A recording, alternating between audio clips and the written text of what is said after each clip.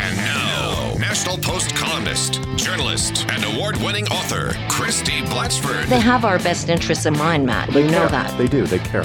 They care deeply. Brought to you by Aaron Waxman and Associates. Questions about your long-term disability claim? Call Aaron at 416-661-4878. So Jay Michaels in for Ryan Doyle on the live drive. John Paul, my co-host today. Hello, Christie Blatchford. Hello, both of you. Good day. Let's continue the conversation on drinking and driving. Is it time that we get away from just the traditional roadside Christmas holiday blitzes and maybe really expand where it is, Christie, that we're hitting people for drinking and driving? Yeah, I think more of these roadside things would be good. Probably. I'm uncomfortable with completely random stops just as a matter of civil liberties. I am. We're having on sort of one side a whole societal discussion on the merits of police questioning people and allegedly carding them because of their race, etc., in a random way. Now, that isn't how carding is supposed to work, but that is allegedly how it's been working. So on the one hand, you have that where people are properly concerned, I think, with your civil liberties and your rights not to be stopped for no reason. And yet, on the other, we're having this debate about let's increase, roadside stops, which are essentially stopping random cars to test them for, alcohol. So I don't know. I think the nice thing about the random stops is, A, you might catch someone. It's like a lottery. You might catch them. But it's your chance to educate all those that you do stop. Like when I go through a ride check, afterwards I feel really proud of myself. I'm like, sure. Yeah, I didn't get, I wasn't drinking. I had a nice experience with the police. Let's move on. I hope they get someone. I also think for a lot of people, there's no more humbling an experience than going through something like that with your wife and your kids in the back and them seeing you go through that experience. For sure. And God forbid that you had to actually admit that you were drinking and they were going to give you a breathalyzer. That's not a fun walk back to your car to face your kids, let alone your wife, who might not let that one go for a while. Yeah, exactly. She might chew on that one for just a little bit. Let's move on, guys. A roundtable discussion I want to discuss with both of you. Last night, the TTC changing some of its policies, including a new rule where kids are now going to carry photo ID, hopefully cracking down on fare evasion. Do we think that this is a solution to low ridership, Christie? Well, no, I don't think it is. I think fare evasion, though, is a significant issue. I'm just not sure that the majority of the culprits are children. I don't think they are, actually. I ride the streetcars quite frequently, and I see people getting on at the same time as I do at the back door, and I'm almost inevitably the only one or one of a few who goes to the machine to buy, to pay for my ride.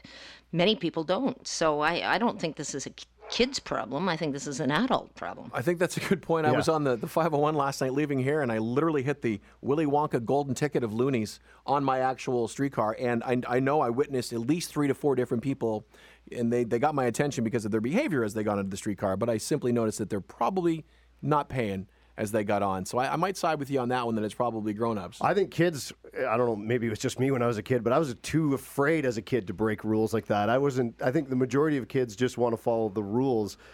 So I agree, it's probably mostly adults. And you know what, the TTC staff are sometimes not the best. They're enemies as well, because I've been going through for the subway once in a while, and I'll be like, I don't have any change. Can you help me out? And they're like, just go through. Just because it might be easier on their day. Yeah, they're like, you know what, I'm wrapping up here. Just go through. Do you think, Christie, too, I want to ask you about this. I notice when I'm riding the streetcar, it's just the sheer size of the car. So often there's so much going on. It's like a different world in the back versus the front for the driver. Maybe there's just too much pressure being put on them to try and make sure that everybody has proof of payment. Well, in the new streetcars, the driver can't do it. He has no ability to give you, there's no fare box. So you have to go to a machine. Or you walk on with your proof of payment already.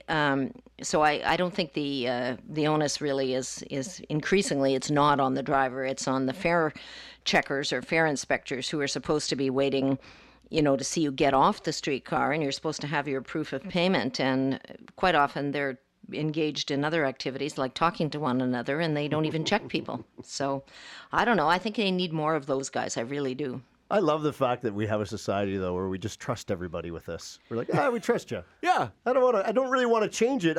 Maybe we need to have like guilt messages that play in the streetcars. Have you paid?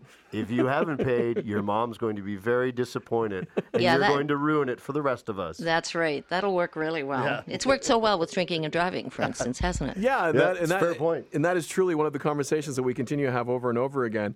Let's move on. The OPP has been cleared of racist investigation tactics for collecting DNA samples from black migrant workers following the brutal rape of a woman near Vienna. Now, the Office of the Independent Police Review Director released the report this morning following almost 3 years of investigation into this case, the case revolving around the violent attack on a woman who'd been sitting on her front porch on her township home in 2013 when she was grabbed and dragged into her house and sexually assaulted. And the OPP is saying, and I quote, satisfied that the OPP investigation was not motivated by racial prejudice as alleged in the complaint.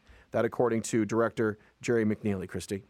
Yeah, it's an interesting report. I've read not all of it, but much of the actual report itself, and it's clear that the director accepts that the OPP had perfectly valid reason to conduct a DNA canvass, but that they simultaneously made it far too broad. In other words, they were asking and taking DNA samples from pretty vulnerable people. I mean, migrant workers come here because they're desperate to earn money, and they have very limited kinds of rights while they're in Canada. And one of the other issues that has come up before is that, you know, if they get sick or hurt, for instance, they don't seem to qualify for OHIP, which I think is unfair. In any case, they were, you know, they had a profile of their suspect, who they eventually caught, by the way, and I think he pleaded guilty, so they got the right guy. Yep, that's right. But they were far too far-reaching in their canvas, and they were picking up, you know, if they were looking for a 6'1" black man, they were picking up 5'2" black men and asking them also, migrant workers, all of them, asking them for their DNA samples. So I think there are still lessons in there for the OPP, which is how not to do a DNA canvass, but it's reassuring somewhat that they had no impure or racist motives in actually trying to do it. They were under real significant time frame constraints because the people were going back to their native country soon, etc. So it was an expeditious solution to a very serious crime. So there you go. Christie, as so often happens, we find ourselves quickly out of time. I thank you, and I hope you enjoy the rest of your day. Thanks very much. You too, guys. Bye-bye. Christie, brought to you by Aaron Waxman & Associates. When your long-term disability claim has been denied, email awaxman@awaxmanlaw.ca.